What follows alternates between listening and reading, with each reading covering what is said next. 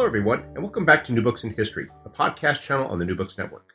I'm Mark Clovis, your host for the channel. Today I'm speaking with Valerie Hansen, author of the book The Year 1000, When Explorers Connected the World and Globalization Began. Valerie, welcome to the New Books Network. Oh, it's great to be here, Mark. Well, it's great to have you on our show. I was wondering if you could start us off by telling our listeners something about yourself. I'm 61. I was interested. I've been interested in history for a long time. Goes back to when I was in high school, and I started taking Chinese as a freshman in college, and was so terrible I got kicked out of the class. I couldn't hear the tones. It took years before I could hear the tones. And anyway, I got kicked out of the class, and the teacher, as she was urging me to drop before the drop date, it was the day before, said to me, this is the beginning. This is the first scene of the movie of my life. I don't know if you can live your life without studying Chinese, but drop this class now. And that somehow solidified my resolve that this was something I had to do. And so I went back into, this is a classic freshman year story, I went back into another section and did fine. After that semester ended, it was the next semester, I worked with a tutor, then I went back. And so I've been studying Chinese history for a long time. This project, I was going to say, another key thing about me is that I have 3 kids who are now all done with college. And one of the things I did when I was trying to put them through school, my husband and I were trying to put them through school, was write a world history textbook. And so I've been writing on 2 tracks for a long time, one on Chinese history and then one on world history. And when I finished, I've completed a Silk Road book about 8 years ago.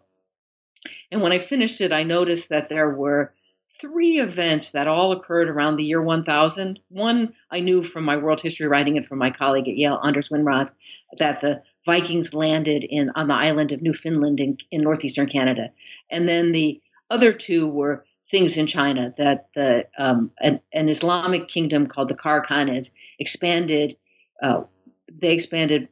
eastward into West China and into the modern oasis of Khotan. And then there's a war that the Sung dynasty, the main dynasty in China at the time, has with a northern power called the Liao. And those 3 things all happened around the year 1000, and I found myself wondering if they were connected in any way. And this book is really the product of that.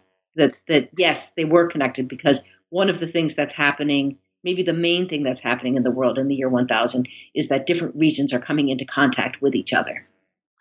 And that actually gets to your main argument, which I think is very fascinating, because we talk about globalization nowadays, and a lot of people think of globalization as a modern phenomenon that could be possible only through modern forces like telecommunications and airplanes and so forth. And yet you're making a case that we need to think about globalization as happening much earlier. Globalization in the truest sense of a truly interconnected world. How do you see this happening, and how do these events play into that process? Well, I mean, yes, I understand there's a definition of globalization that is a very current definition. I mean, with pandemics, with IKEA, that you can go into a store and buy anything you want from anywhere in the world, or you could get on a plane and go any place you want to go in the world. But I think at a more fundamental level, globalization is about when people in one place are affected by people in another country, and that they have no control over what happens to them. And that process is what starts in the year 1000. Could you perhaps elaborate a bit about what's going on in the year 1000, where this globalization is happening? Like, what are some of the trends that are taking place that are making this possible in a way that it wasn't in, say, 1000 BC or BCE or 500 CE or some other period prior to this point? Yes, I was going to say we should clarify that we're talking about AD 1000 or 1000 CE. And not 1000 BC or 1000 BCE. I think one of the things that's happening is that the world's population reaches around 250 million people, and that's because there have been agricultural revolutions or huge increases in agricultural production in Western Europe. It's one historian calls Western Europe the whole trend of serialization. There's growth in the Islamic world, in agricultural output increases in the Islamic world. That's also true in China. In China, it's not so much. It's not serialization. It's riceification. The Chinese start planting rice, much more rice than they had previously, partially because they've moved into southern China. It's probably also happening in the Americas. We know less about it, but there's evidence of agricultural increases in the Maya territory as well. And so all of that agricultural surplus leads to population growth, and it also frees some people up so that they don't have to work the land. And that, I think, is the fundamental precondition for people being able to go away from home, to voyage away from home, because not everybody is working the land. You also describe this moment, which is a moment that we didn't even really recognize existed until relatively recently. And as you explain, it really is a historic moment that we still tend to overlook, which is the point at which, as you've already referred, the Vikings come into contact with Newfoundland. I was wondering if you could perhaps elaborate upon what is so important about that event in terms of this argument you're making about globalization, and what was going on with the Vikings and with that settlement that they had established in the New World.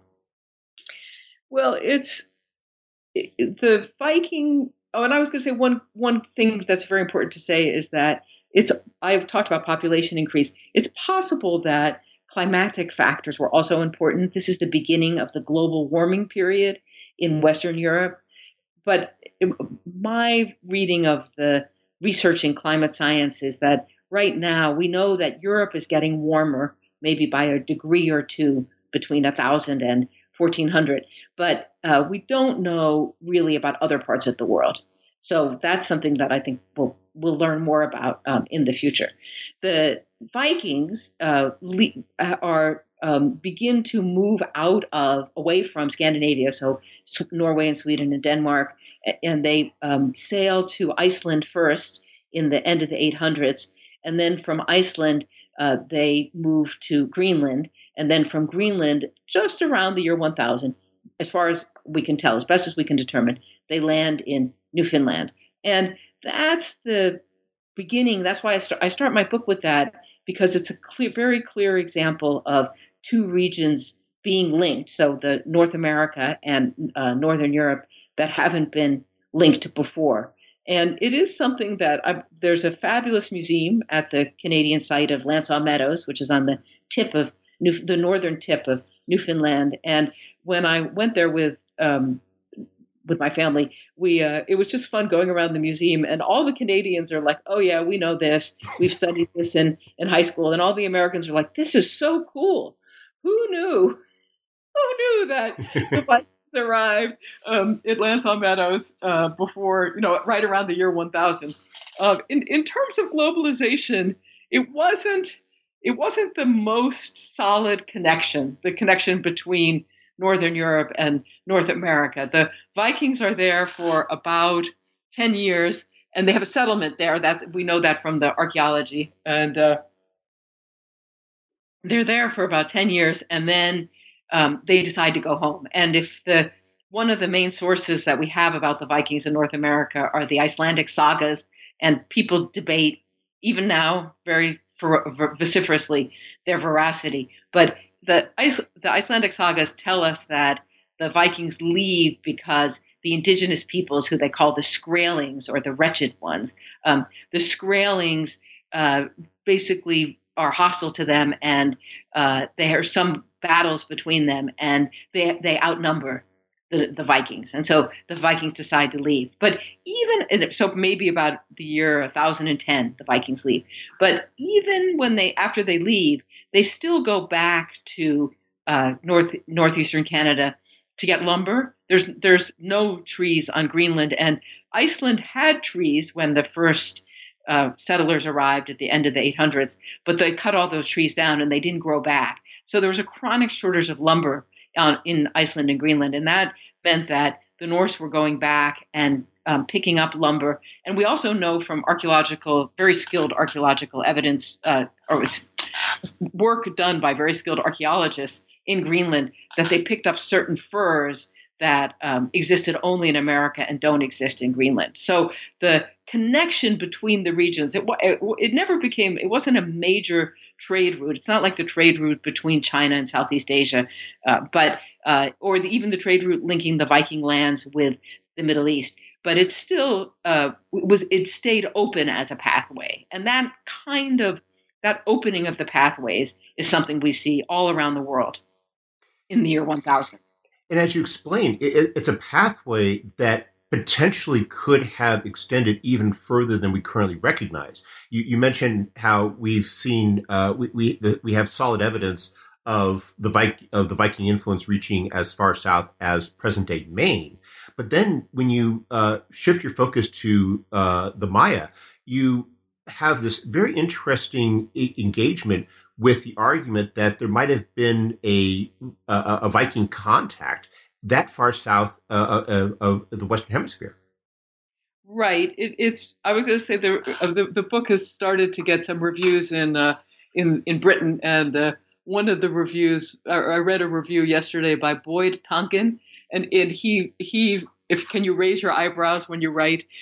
Anyway, he kind of raises his eyebrows and says that it's unusual to see a Yale historian engaging in alt history, and which I take it as a compliment. But I was going to say that because I who wants to act like a Yale professor all the time, right? But the evidence for Lansall Meadows being a Norse site, there's no question about it.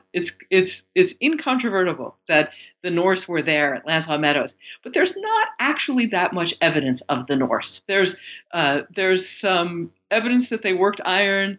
There's a needle sharpener.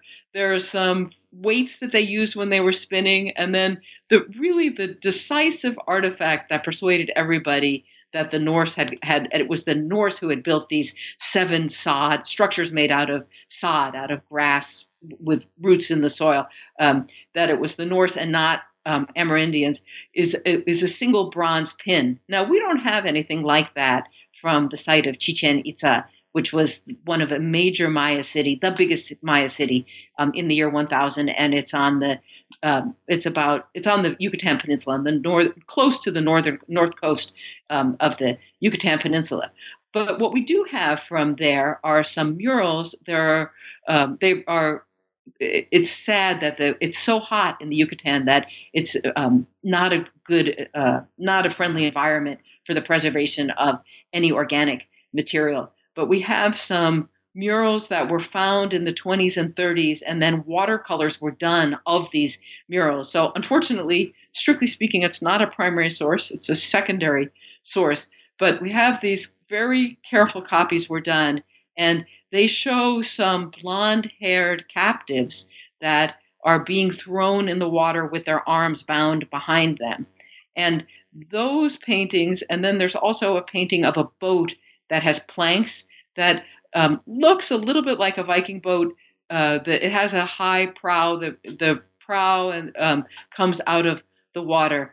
And those paintings, I think, are all very suggestive of the Vikings possibly having arrived at the Yucatan. They would have, if they had arrived there. I don't think they intended to go there. I think they were probably blown off course. But we know of other people's, we know of some African ship actually being blown off course across the Atlantic and landing in the Yucatan. And so I think I was teaching in the fall and talking to the students a lot about plausibility versus, when is something plausible? When does a historian think something is plausible, and when do they think it's possible? And then when are they absolutely certain? And for the Lansall Meadows site, we are absolutely certain that the Norse were there.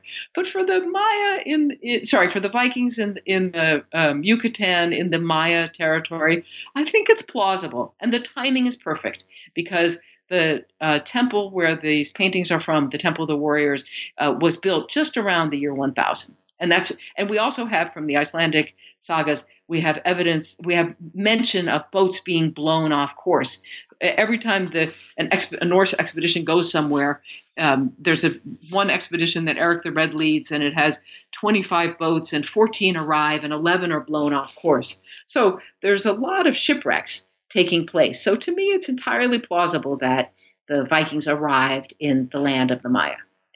That's one of the things as an aside, that's one of the things you do in the book that I really did enjoy, which was you talk about how we're basically reconstructing how these things were possible. You talk, you briefly mentioned Thor Heyerdahl. You mentioned also in a bit more detail the ways in which we now understand that, say, the Polynesians undertook navigation that make these things, as you put it, plausible, if not necessarily, definitive or certain. Well, the Polynesians are a very interesting example because there are parts of the world where we have a very detailed historic record, right? And of course, that includes Europe, which most of us, whether we've studied in America or Europe, have been exposed to a massive dose of European history. And China's like that too. Everything's very, very heavily documented. The other places in the world where there aren't indigenous writing systems, or they're only in existence for some of the time, I think historians have to use more ingenuity. And the Polynesians, we have archaeological evidence of when different places on the Pacific Triangle, so north to Hawaii, east to Easter Island, west to New Zealand, we know when those places were settled. Then the question is, how did the Polynesians move, or the speakers of these Malayo-Polynesian languages, how did they move around the Pacific? How did they find their way around the Pacific? It's absolutely a huge expanse. And there, I think we have to look at more recent information about navigation. And one of the books that I recommend to everybody is by Steve Thomas, called The Last Navigator, and it's about a Micronesian navigator named Mau Pialog. And Americans, you have to be fairly old to remember this, but in 1976, he navigated a boat from Polynesia, from Tahiti up to Hawaii, and he had never been on the journey before. And he did it by using these various forms of navigation that the Polynesians used. So a key one was using the stars, and they mapped their location. They memorized the location of the stars in the skies in different places, and then they could progress following the stars from one point to another. But Mau Pialog is teaching his system to Steve Thomas, who later on went to host This Old House. And the system is, you're looking at the stars, but you're looking at the waves, you're looking at fish, you're looking at plants. If you see birds flying in the sky, you know you're near land, because birds go back and forth to the land. And one of the reasons that we think that it's deliberate colonization and not just being blown off course is that the boats were carrying men and women. They're probably traveling in double canoes, although there's debate about that. So two canoes connected with a wooden platform between them that could carry things like crops and seeds, baskets filled with crops and seeds, and then a sail was attached. So that's a case where we use what we know about this traditional navigation system that was passed down from one navigator to another, and then we combine it with the archaeology to come up with a theory about the settlement of the Pacific. And that contact that you talk about, going back to the Yucatan Peninsula, is also reinforces its argument, because, as you explain, the Mesoamericans themselves were fairly interconnected in ways that we don't often appreciate. You mentioned, for example, the construction of the roads. You mentioned the relationship between the various civilizations. I mean, you're not talking about isolated tribes who have no knowledge of each other. You're talking about these systems in place that interact and trade. Absolutely. And there's a site in it's just outside of East St. Louis, and I had my first paid summer job was at Cahokia Mounds, and that site it takes off around 1050, so it's 50 years off, but it's at the center of a trading network. There are goods coming from the Great Lakes down to St. Louis, modern day East St. Louis, from the Pacific coast, and from Florida. And you can see these excavated. There's shells. There's some copper comes from the Great Lakes. And you can see these goods, and this is again where archaeology can help us so much in tracing these pathways. We know that the Navajo had turquoise, and they were shipping it to Chichen Itza, the place with the murals, possibly of the Vikings. And then the Maya, their great export was one of their exports was chocolate. They had cacao beans, and those were very precious. And they exported the beans, and probably also the knowledge of how to make chocolate drinks to the Chaco Canyon in modern New Mexico. The Maya also exported a lot of macaw birds that were treasured because they had bright red and bright green feathers, and there's some of those blankets survive because the conditions for preservation in New Mexico are excellent. So there are some feathered blankets, beautifully colored feathered blankets that survive. But we also have things like cages from the macaws. So we know that they were shipped live to Chaco Canyon and then probably kept inside, so that the poor birds were they were used to harvest feathers, and they probably had pretty miserable lives in those cages. Now, you've been talking a lot in terms of trade of crops, trade of metals, even trade of animals, but you also focus upon a huge portion of global trade during this period, which is the trade in humans. I was wondering if you could perhaps elaborate a bit upon on the role of the slave trade in this, and how the slave trade in this period reflects a lot of these globalizing trends that you're talking about in your book. I was going to say, it's probably fair to assume that there's slavery everywhere in the world. But in terms of where we know but it's very hard to demonstrate slavery archaeologically. So where we know about it, because we have written sources about it, is Afro-Eurasia, and we know that slaves are being sold. The biggest slave markets are in Constantinople, so that's the capital of the Byzantine Empire, the modern Istanbul, Baghdad, and then other major cities, Cairo, major cities in the Islamic world. And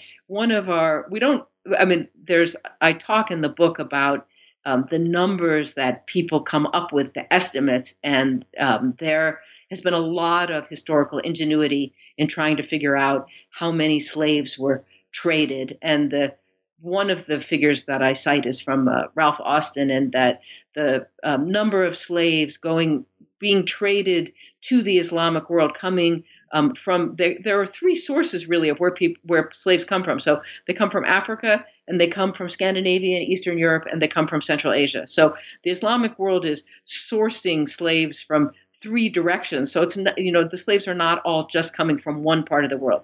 They're coming from these three parts. And one of the most sources I thought most interesting is there's a Christian doctor in Baghdad, who writes about it's a manual for slave buyers, giving them advice about what kinds of slaves to buy, and which slaves are most healthy and which ones are most likely to be able to have children. And of course, it's heart-stopping to read this about human beings being described in this very callous and very stereotyped way. But it's also fascinating because he knows so much about the different kinds of slaves that are in Baghdad. And he describes, for example, the practice of female genital mutilation, and warns slave buyers that they should examine the female slaves, to make sure that they haven't undergone FGM, because then, of course, they will not be as good, as good slaves as if they had been left intact. And so that movement of slaves is, as I said, it's very hard to demonstrate the movement of slaves archaeologically, but we know one of the things that people have known for a long time is that there's a lot of coins, silver coins, dirham, that have Arabic on them that have been found in Scandinavia and Eastern Europe, huge quantities of these coin hoards. And it seems most likely that you have we had the Vikings going to North America and deciding not to stay there, but they move also around the year 1000. They move into Eastern Europe and they do stay there and they blend with the local people who are called the Rus. That's where the word Russia comes from. And there's a huge slave trade of the Rus selling slaves, some of whom may have been their countrymen, to the Islamic world, and then receiving these silver coins in return, and then for whatever reason burying the coins in the ground, presumably hoping that they would get back to them, and not being able to. And then those coins have been found by archaeologists. That Baghdad Doctor was his book was especially interesting to me because it was a great example of this globalization process, because you're not talking about someone who traveled to, say, Rus or to Scandinavia or to sub-Saharan Africa to see these people. He was able to do it, basically in his own community, because all those people, you'd seen representative Scandinavians show up, representative Africans showing up, representative Central Asians showing up. So he's able to do this because you have this very multicultural, polyglot environment because of this process of global interaction. Absolutely. I mean, he is very interesting. Ibn Butlan is his name. It's a fascinating book, as I say, heartrending too, but very interesting. And one of the things that he doesn't talk about, but there's another source that I talk about in that same chapter, talks about it's the story of a king, an African king who's kidnapped by a bunch of traders from Oman, and they take him to Oman. They sell him at a slave market because he's so handsome and tall. They figure they can get a good price for him. And then the part of the story that I think is unlikely that many people were able to do this, but it's fascinating to read about how he did it, is he has different owners in the Islamic world. He learns Arabic. He goes on the Hajj. He becomes a Muslim. He goes on the Hajj, and then he makes his way back to his kingdom, where most implausibly they haven't replaced him, so they welcome him back, and he is on the throne. And then the traders who had kidnapped him come back for another slaving trip, and they're stunned to see him, and they just can't believe their eyes. Right. And he, again, this is a fable, right? It's not, it tells us, I think, about trade routes and about the treatment of slaves in the Islamic world. And because so many slaves, some slaves convert to Islam, one of the basic legal norms in the Islamic world is that if a Muslim man has children, fathers children by a slave woman, the children are Muslim. And he is hopefully going to free her in the course of the children's lifetimes. But if he dies, and he hasn't yet freed her, she should be freed. And so that means that there's a constant demand for slaves in the Islamic world, because so many slaves are emancipated. And that's, I think, one of the explanations for this size of the slave trade at this time. Now, as you go on to explain, and as you've already referenced to a degree, they're not just taking slaves from Africa, though. They're also engaging in regular trade of minerals, especially gold. And I thought that chapter where you're talking, I love the title of it, the richest man of the world. And you describe this trade in gold, which was really fascinating, especially given how it seemed that it was so in demand, especially in Europe, and whereas in contrast in Africa they just had so much of it. It just didn't. It just had a very different place in terms of how their economy and society functioned. Yeah, it's one of those things. It's interesting too. Also, when Cortez gets to Mexico, in 1519, and the Aztec have so much gold, and he's just completely blown away. And it's not clear that the Aztec, I mean, they collect it and they have a huge room filled with gold, but it's not because they have so much of it. They don't think it's as valuable as he does, as Cortez does. And in the case of Africa, that person, the richest man in the world, is a king of Mali named Mansa Musa. So, and Musa is the local pronunciation in Mali for Moses. So it just means King Moses. He's a Muslim, and he's traveling in the 1330s, and he travels through Cairo, and he has so many carts of gold with him. I think he has 40 carts, but I don't remember exactly how many cartloads of gold he has. But he brings so much gold with him to Cairo that the price of gold falls. Right, that the supply is so enormous, and I was going to say one of the things that was very interesting to me to learn was that it took such a long time for people to understand where the gold came from, that the gold traders kept the origins of the gold secret, so that they could maintain their monopoly on the gold. So yeah, the gold is very important. One of the things I think when we think about Africa, that it's not just slaves and gold. The Africans were importing things from Europe, and something that has been found in huge quantities is beads. And there are some bronzes that are found. There's a site in Nigeria called Igbo Ukwu, and the bronzes are very distinctive, like shapes that are not familiar, nothing like anything from Europe. And then they're covered with these beads, have been embedded in the bronze. So the trade with Europe is a lot of European, I guess we could say, light manufactured goods, things like beads and cloth and trinkets are coming into Africa. So there is a real market in Africa for outside goods.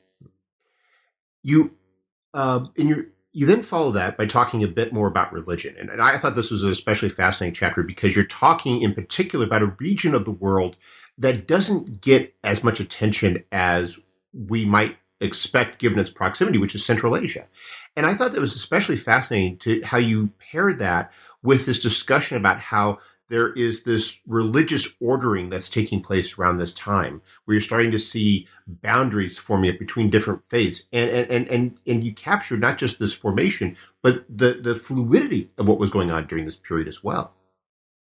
Yeah, it's. I mean, my students are a little bit surprised when one of the things you can see that's happening in the year 1000 is there are a lot of conversions of rulers to what we now think of as world religions. So Islam, Buddhism, Hinduism, Christianity, but all of those get going around the year 1000. And the reason they get going is because these rulers convert to them. And so Prince Vladimir is a Rus leader, and he converts to Christianity like 985 or 986. And then and he's an interesting example because he's in the center of Afro-Eurasia. So he sends out delegations and actually have confirmation from a non-Russian source about receiving a delegation from him. He sends delegations out to his neighbors to find out how the neighbors are doing and what the religion is that they have, because he is trying to decide which religion will work the best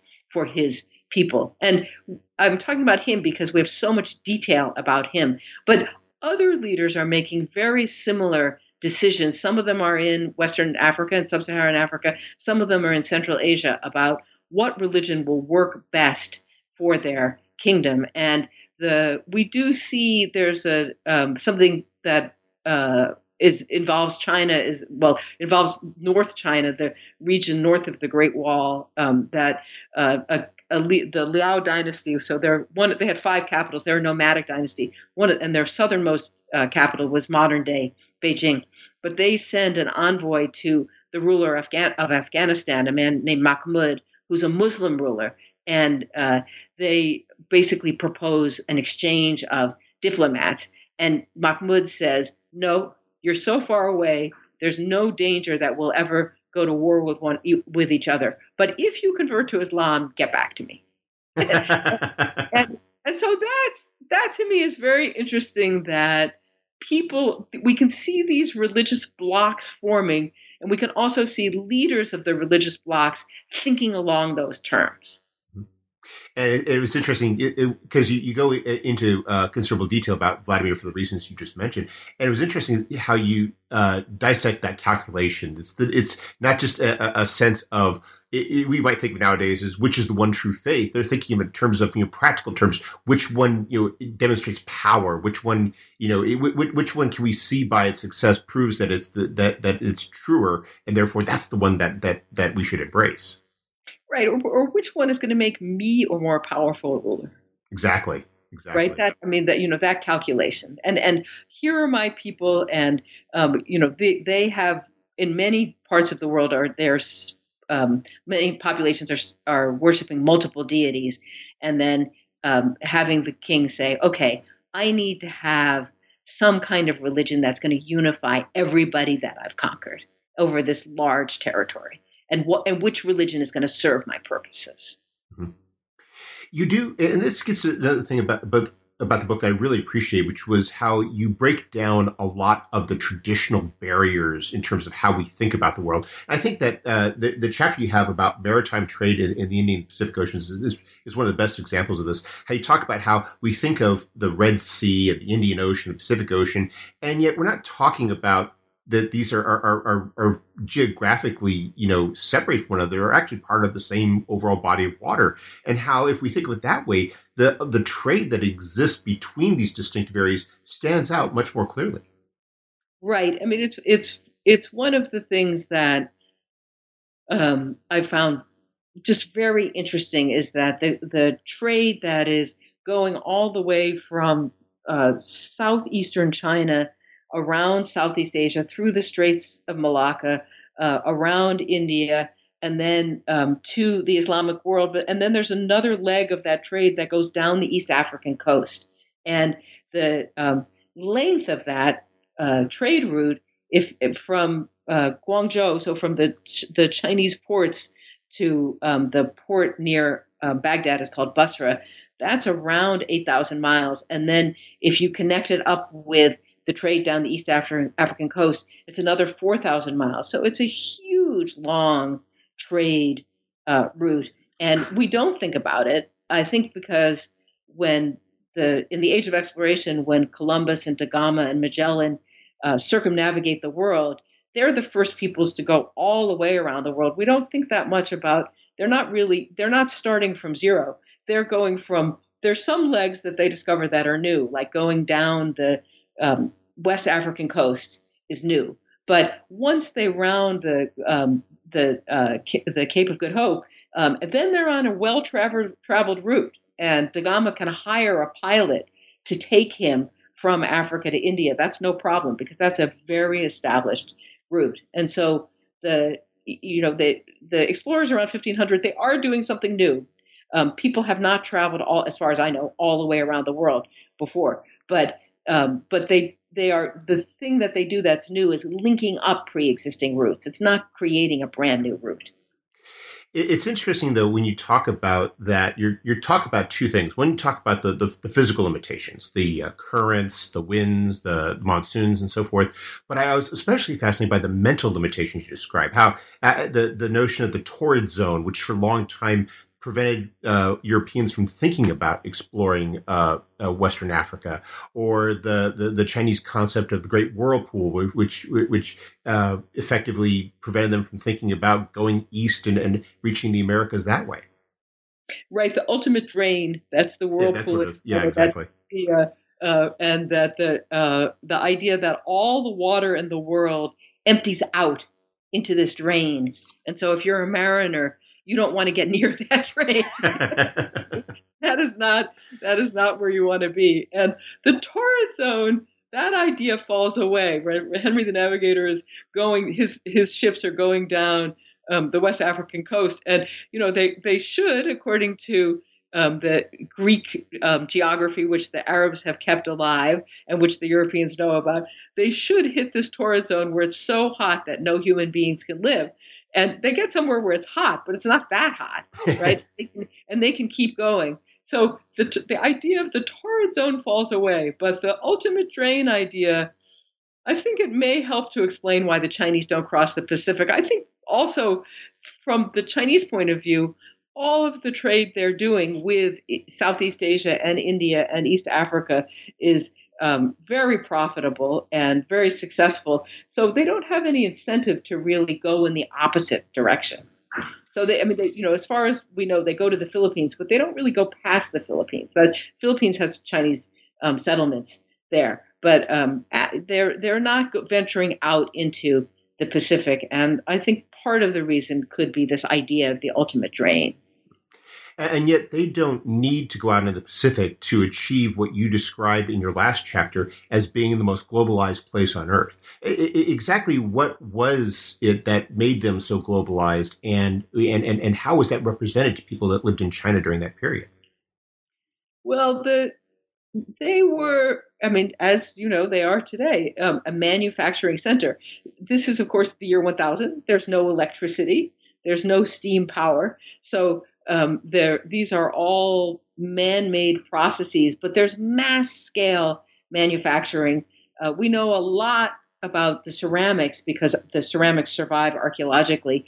There were huge kilns where they fired, tens of thousands of pots in a single firing, or maybe I shouldn't say that. Maybe I should say thousands of pots in a single firing. And we know that people in China were working full time in those large-scale kilns. There's also massive textile manufacturing. Yes, silk, but in Southeast Asia, silk is not that useful. Cotton is more useful. And then also metal goods, like people wanted woks and so cooking pots and metal cooking implements. And then, of course, metal is used for armaments. And so the Chinese are making all of this stuff, and people who live outside China will pay lots of money to get those things. And one of, I think, the main sources I used for those two chapters, one about Southeast Asia and one about China, is shipwrecks. And we've had in the last, I'm just thinking, we could just say the last 25 years, there have been some spectacular finds of shipwrecks with huge quantities of ceramics on them. And so we can see in an individual ship carrying, in one case, 600,000 pots from China on its way to Southeast Asia, or maybe India, or maybe the Islamic world. So that's what China's exporting. What it's importing, what people want with all the money that they're making from these goods, is they want the world to smell different. So they're bringing in incense and fragrant woods like sandalwood.